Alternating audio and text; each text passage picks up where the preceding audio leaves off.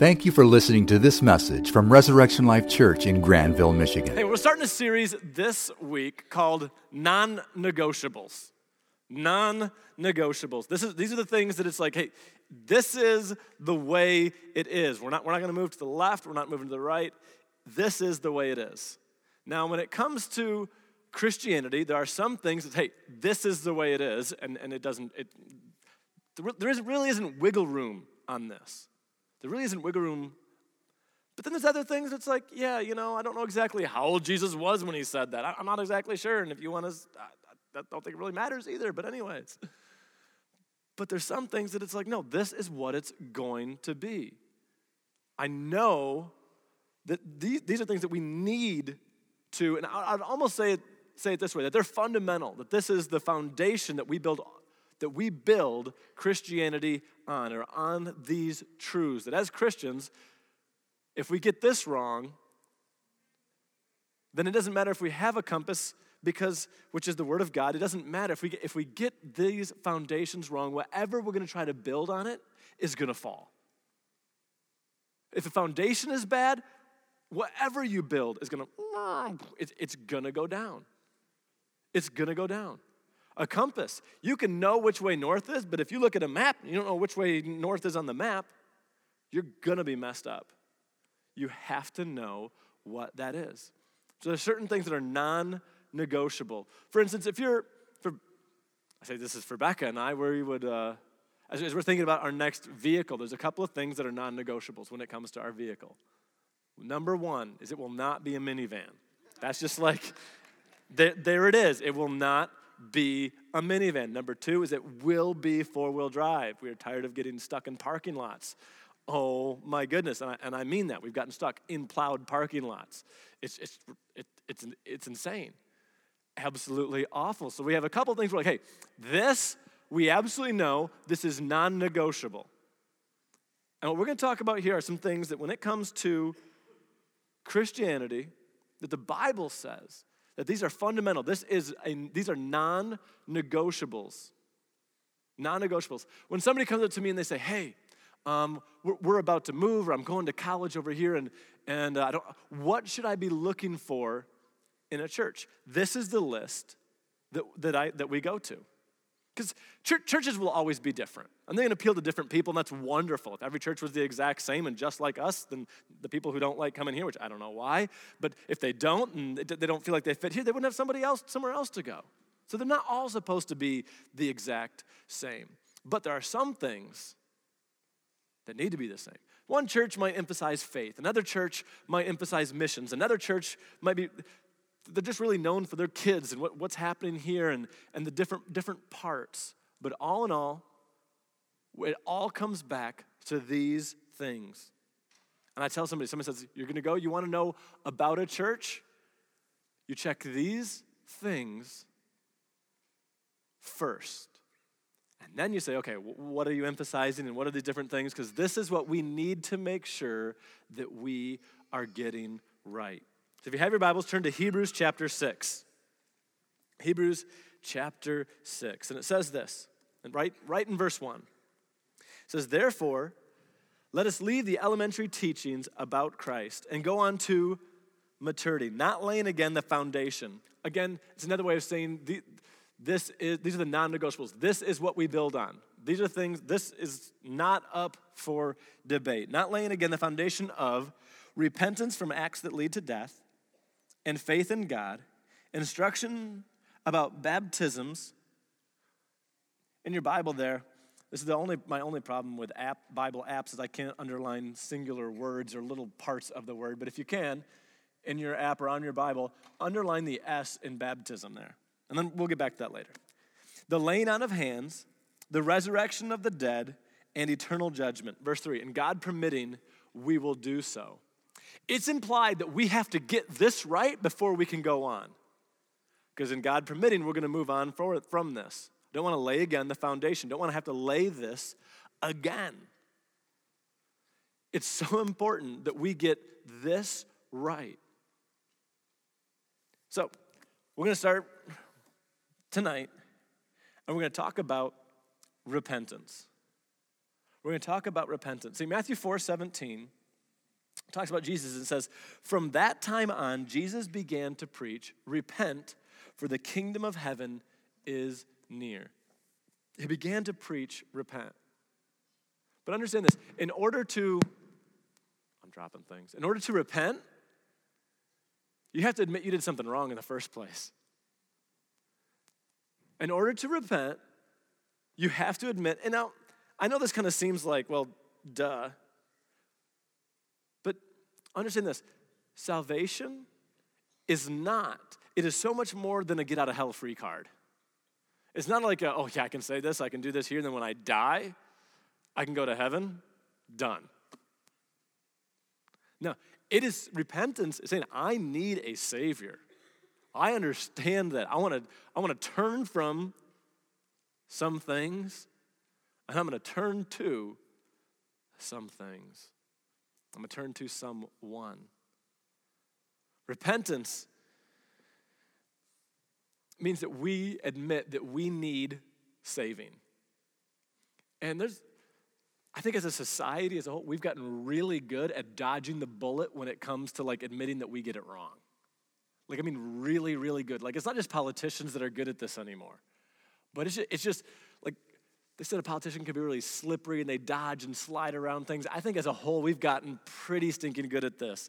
And here's a couple of apologies that I thought were really good at dodging some things. One was this: I'm sorry you feel that way.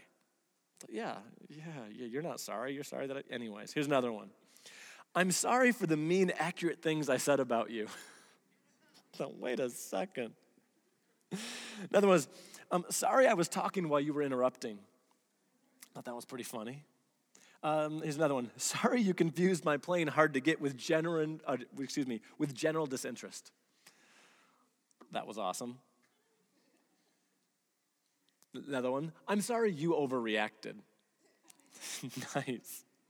And then I love this one. This one Becca uses all the time, and it's this one. I'm sorry the middle of my sentence interrupted the beginning of yours. I'm horrible at interrupting. She's like, can I finish? And she says that when I'm like, oh, I'm sorry. Yes, I'll let you finish. I talk. I don't know if you ever realize that, but I do talk a little bit. But repentance is really, it's humbling ourselves. Not putting the blame on somebody else, not something around us, but saying, okay, I'm humbling myself. I need a Savior. I need a Savior. It's humbling ourselves. And when we humble ourselves and say that I was wrong, it opens the door for forgiveness, it opens the door for healing, and it opens the door to God's grace in our life. See, we live in a world that wants grace. And it talks about how much grace. Well, isn't God's a God of grace? And isn't this okay? Well, what about his grace? And there's so much grace and grace and grace and grace.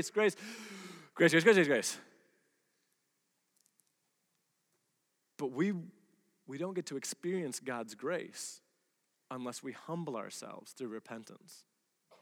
See, grace comes with truth. Truth and grace come together. They are a package deal. The grace that the world wants to experience, it never can and it never will until it accepts the truth that comes from God. It says this in John chapter 1, verse 14, talking about grace and truth and how they come together. It says this: the Word became flesh and made his dwelling among us. We have seen his glory, the glory of the one and only who came from the Father. This is talking about Jesus, full of grace and truth. Full of grace and truth. They came together because they belong together, because we will never experience God's grace unless we align ourselves up with truth. We will not experience it. John chapter 1, verse 17, for the law was given through Moses, and grace and truth came through Jesus Christ. They come together. It's only after we recognize and accept the truth that comes through God that we can experience his grace. The grace that the world wants is available, But again, this is what repentance is. It's admitting that I need a Savior. Why? Because of the wrong that I've done. I cannot do this on my own. Not only can I not do it on my own, but I've done it wrong by myself. I've screwed this up. I've done a royally, royally bad job. It just wasn't bad. It was awful. It was awful. I've messed it up. I've done it all wrong. I used to install carpet, and every now and then I'd get somebody who calls and they're like, "Hey, can you do a carpet job for us?" I'm like, "Yeah, of course. If you pay me, yeah, that's what I do. Why are you calling?" And they're like, "Oh well, here's the deal. I've got this room over here, and it's really small. And how much do you charge?" And you can tell they're trying to save as much money as they can, or maybe they don't have a whole lot here, or they don't want to put a lot into this. And it's like, well, what can I do to get the price down? Because I tell them how much it is, and they're like, "Oh, that's a lot of money." I'm like, "Yeah, if you can do it by yourself, you wouldn't pay me, but you can't, so you need to pay me." Like, come on. Or somebody else, and we all charge about the same. And you'd get the person who say, "Well, can I do some stuff to help?" And I'm like, No. And I told them, I said, "If you help, I will charge you more because you will do it wrong. You will do it." "Well, no, I can put those," you use those little strips and there's those tack strips around the edge of the rooms. And I'm like, "Yes, but if you put them down, I will charge you more." Well, what if I put the pad down for you? Because we already have the pad here. "Yes, I need to put the pad down, but if you do it, I will charge you more." Because every time somebody else does it, they do it wrong. Every time the tack strips are all turned around the other way, and they're like, "I didn't know there was a way you're supposed to turn them." I'm like, "That's why I asked you not to do it." And then they get the pad, and the pad's running the wrong direction. Then I'm moving the carpet around, and the pad's rolling up underneath the carpet while I'm moving the carpet. And then I got to pick up the carpet, crawl underneath it, and try to put it back down. And I'm nailing it. And I'm like, oh my goodness. Have you ever crawled underneath carpet, and it's got all that nasty, the hard back carpet, and it's rubbing, and you're like, oh my, I'm trying to shove things down here. And then there's another nail that they didn't clean up that's underneath there. And now they come in here, and they say, "There's a bubble under the carpet." And how's that there? I'm like, "Because you put the pad down." So I'm like, I charge more if you've done it yourself. But it's coming to the realization that I can't do this by myself, that we mess this up when we do this on our own, that our attempts to do it right will always fall short, that we need a Savior to repent and say, what I did, I want to turn away from. It's not just that it wasn't good enough, it's that it was awful. It was bad, it was wrong, and I need a Savior. It's coming to that we allow that truth to come into our lives, that we can experience God's grace. But not until we do that can we. John 8:31 says this, "To the Jews who had believed in him, Jesus said, 'If you hold to my teachings, you're truly my disciples.'" Verse 32, "Then you will know the truth, and the truth will set you free." It's knowing the truth. It's the truth of God's word that sets us free to experience his grace. The grace, the forgiveness that the world wants is available, but it's found after we accept truth. And a world that wants to completely deny truth will not get to experience the grace that God has for us. It's saying, I want that grace. John chapter 14, verse 6, Jesus answered, "I am the way, the truth, and the life. No one comes to the Father except through me." Truth sets us free to experience God's grace. It sets us free. Truth, the way that the world sells truth and absolutes, as it is something that binds, restricts, and makes not fun. You don't want to have that, but the truth does the exact opposite. It sets us free.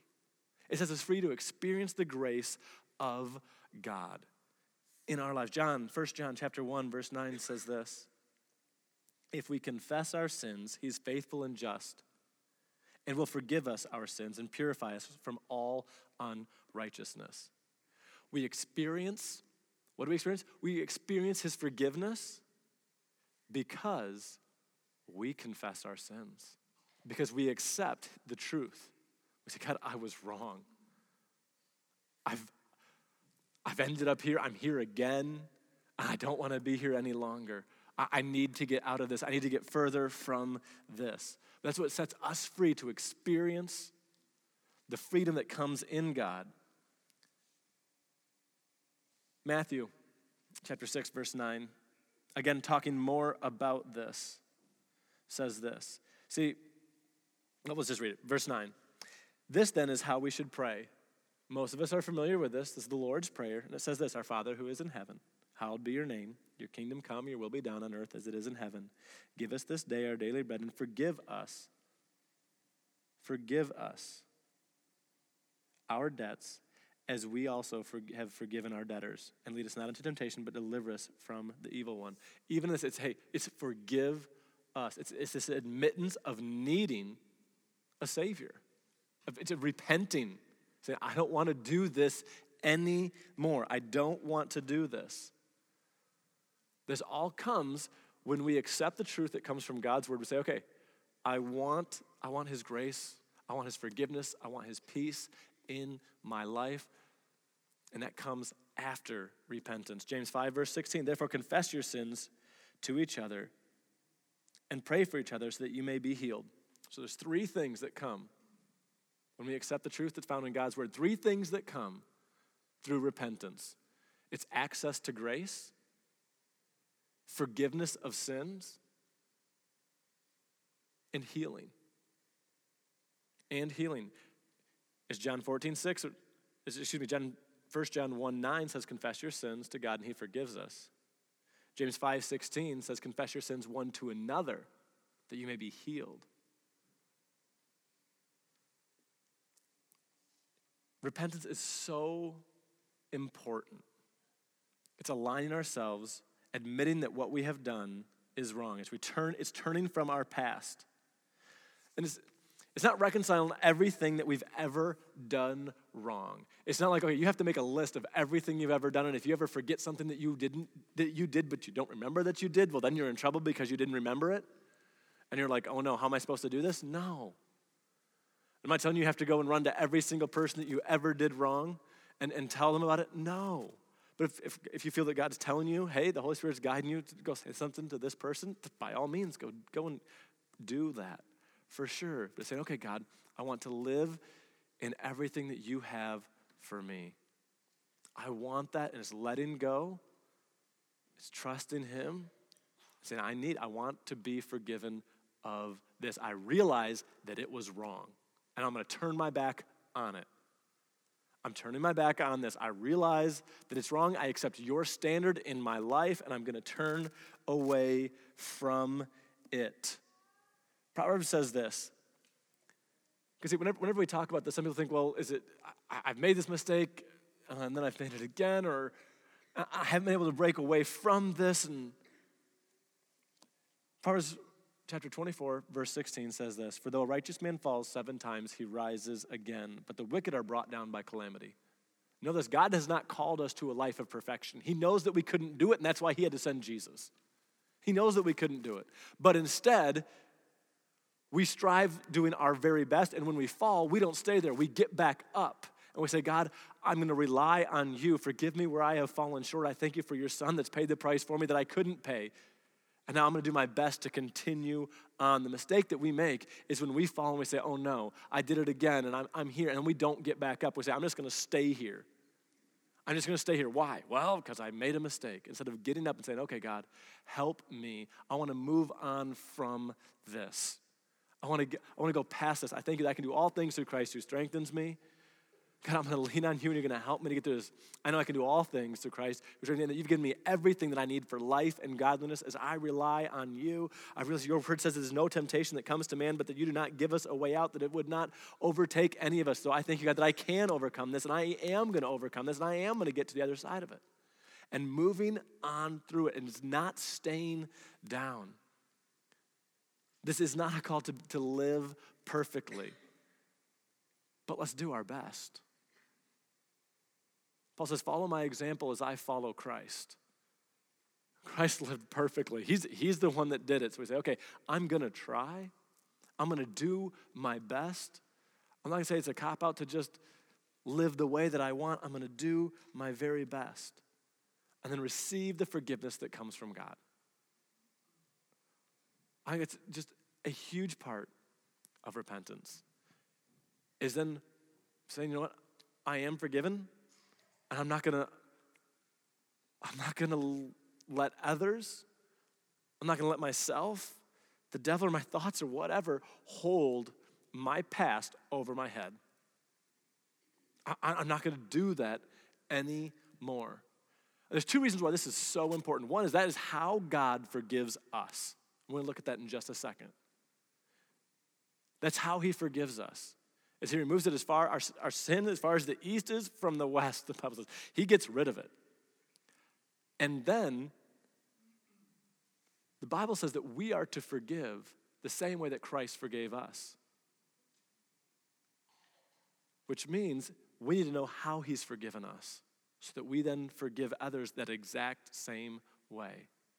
We don't hold it over our own heads. We don't hold it over other people's heads. So here we go. When it comes to repentance, forgiveness and realizing how God forgives us is huge so that one, we know and we don't let anybody else or anything else hold our past over our heads, and so that we can then show that same forgiveness to others. Colossians 3:13, bear with each other and forgive whatever grievance you have against one another. Forgive as the Lord forgave you. This is us saying, okay, the way he forgives us, that's how we need to do it. 2 Corinthians 5:19, that God was reconciling the world to himself, not counting men's sins against them. Not counting men's sins. He doesn't hold it over our heads. He doesn't say, oh yeah, you did this. Oh yeah, this happened and that happened and this happened and the next thing happened. And you remember that? You remember this over here? I'm really lucky. I think it's lucky. I don't remember a lot of the stuff that, well, it's both ways. That people do wrong to me and that I do wrong to other people. I don't really remember a lot of them. I'm not that detail guy that remembers every single word. Maybe you are, where you can finish a conversation and you're like, well, remember you said this and you said it in this tone and you were standing over here and you're wearing that shirt and you were doing this and that. That's not me. Like, so for me, this is easy. The whole not holding it against him, I'm like, really? What were we arguing about? Like, I don't even remember. But I know there's some that it's not so easy, that they remember every single thing, and that those words that they said and this, that, and I'm like, I remember exactly what that was. I've talked to some couples, and he's like, she remembers everything I've ever done wrong, every word, it's all there. She's got it, and she can pull it back up like in the moment's notice. Luckily, I don't have to struggle with that, but we need to know this about God, that's not him. He's not pulling that back up going, oh, hey, by the way, remember this? When we ask for forgiveness, it's gone. He moves on, and we need to as well. And not say, oh, well, remember this, and this is what I was, but we say, okay, you know what? I'm going to set up some safety nets to make sure I don't allow that to happen again, but I've been forgiven from that. I'm not going to identify myself as that any longer. I'm not going to do that. I am a new creature in Christ Jesus. I'm not going to identify myself as what I once was. But instead, I'm moving on to what God has for me. And then that means that we forgive that same way. It's not remembering everything or hauling it back up because it's convenient. Oh yeah, well, remember this? And they're like, yeah, well, that means that. No, it said, okay, I'm going to forgive the same way that Christ has forgiven us. Matthew 6, how important is this? Is Matthew 6:14. For if you forgive men when they sin against you, your heavenly Father will also forgive you. Verse 15. But if you do not forgive men their sins, your Father will not forgive your sin. I'm going to read that again. Matthew 6:14, it's on the screen. If you don't have your Bible, read this with me. It says, for if you forgive men when they sin against you, your heavenly Father will also forgive you. Verse 15, but if you do not forgive men their sins, your Father will not forgive your sins. Now that's a big deal. That's a big deal. Here's what this is saying. What God is doing for us is so big. He says, He cannot help but give us this great gift. And now that he's given it to us, when we refuse to forgive that same way, he says, I will not forgive you. You're not worthy of the gift I have offered you if you will not do that to somebody else. Because there's nothing that we have done that deserved it. in any way, shape, or form. There's nothing. Maybe you're familiar with the story. Parable of a man that owed a ruler a whole ton of money. Too much, he never could have paid it back. But he begged and pleaded with the ruler, and the ruler said, okay, I tell you what, I'll forgive all of it. You're forgiven. And he left. And as he left, he went and he found somebody else. He came across somebody else who owed him some money. And it was not much. But he demanded that this man pay him back. And when the man wouldn't pay him back, he had him thrown in prison. And when the ruler found out what had happened, he called him. He said, I had such mercy on you. Shouldn't you have had mercy on your fellow slave? You didn't? I tell you what, throw you in prison. It is so important that when it comes to forgiveness, that we learn, that we know how Christ forgives us, and that we then do that for those that are around us. And here's what I know. Forgiveness isn't something you do once and then it never comes back. You're like, okay, I'll make that decision. I'll make that decision, because we could do that. We could all stand up and say, I choose to forgive, and in our hearts and our minds, or we could yell it out loud, or we could write it down and then burn it, or we could put it in chalk and then let it go away, or you could write it in the sand and let waves go up and the person's name disappears, and you're like, that took it away. But here's what I know will happen. They're going to come back in your life, they're going to say something, this next thing will happen, and it's going to pop right back up. Forgiveness is something that we choose to do when the Bible says that he chooses not to hold our sins against us. I think it's the same for you and I. That when that comes back up, an opportunity comes back up for us to use it, we could say it, and it would just hit that perfect button. You know what I mean? Well, remember when?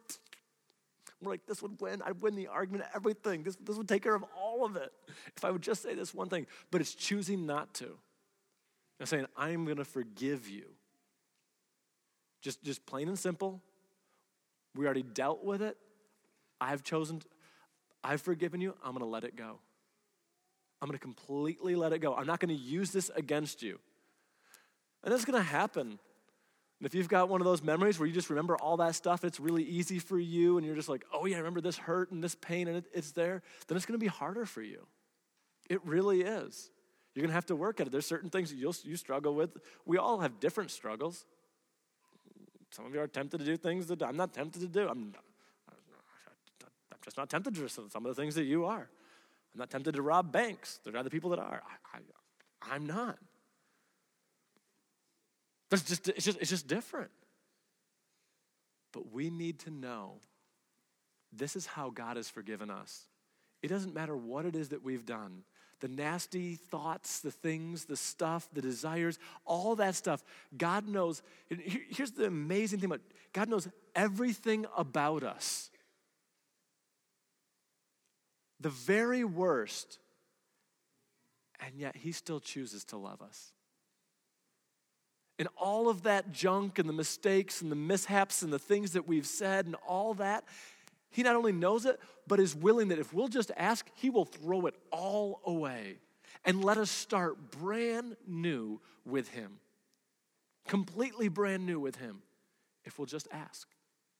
If you confess your sins, he's faithful and just to forgive us and cleanse us from, the Bible says, all unrighteousness. That all word, it means all. All of it. That's how he's forgiven us. Oh, what a great love it is. He says, then now for us, he says, we need to show that same forgiveness. But it starts with repenting. Realizing that we need a Savior, that we need him, that we cannot do it, that we screwed it up so much. We didn't help him out.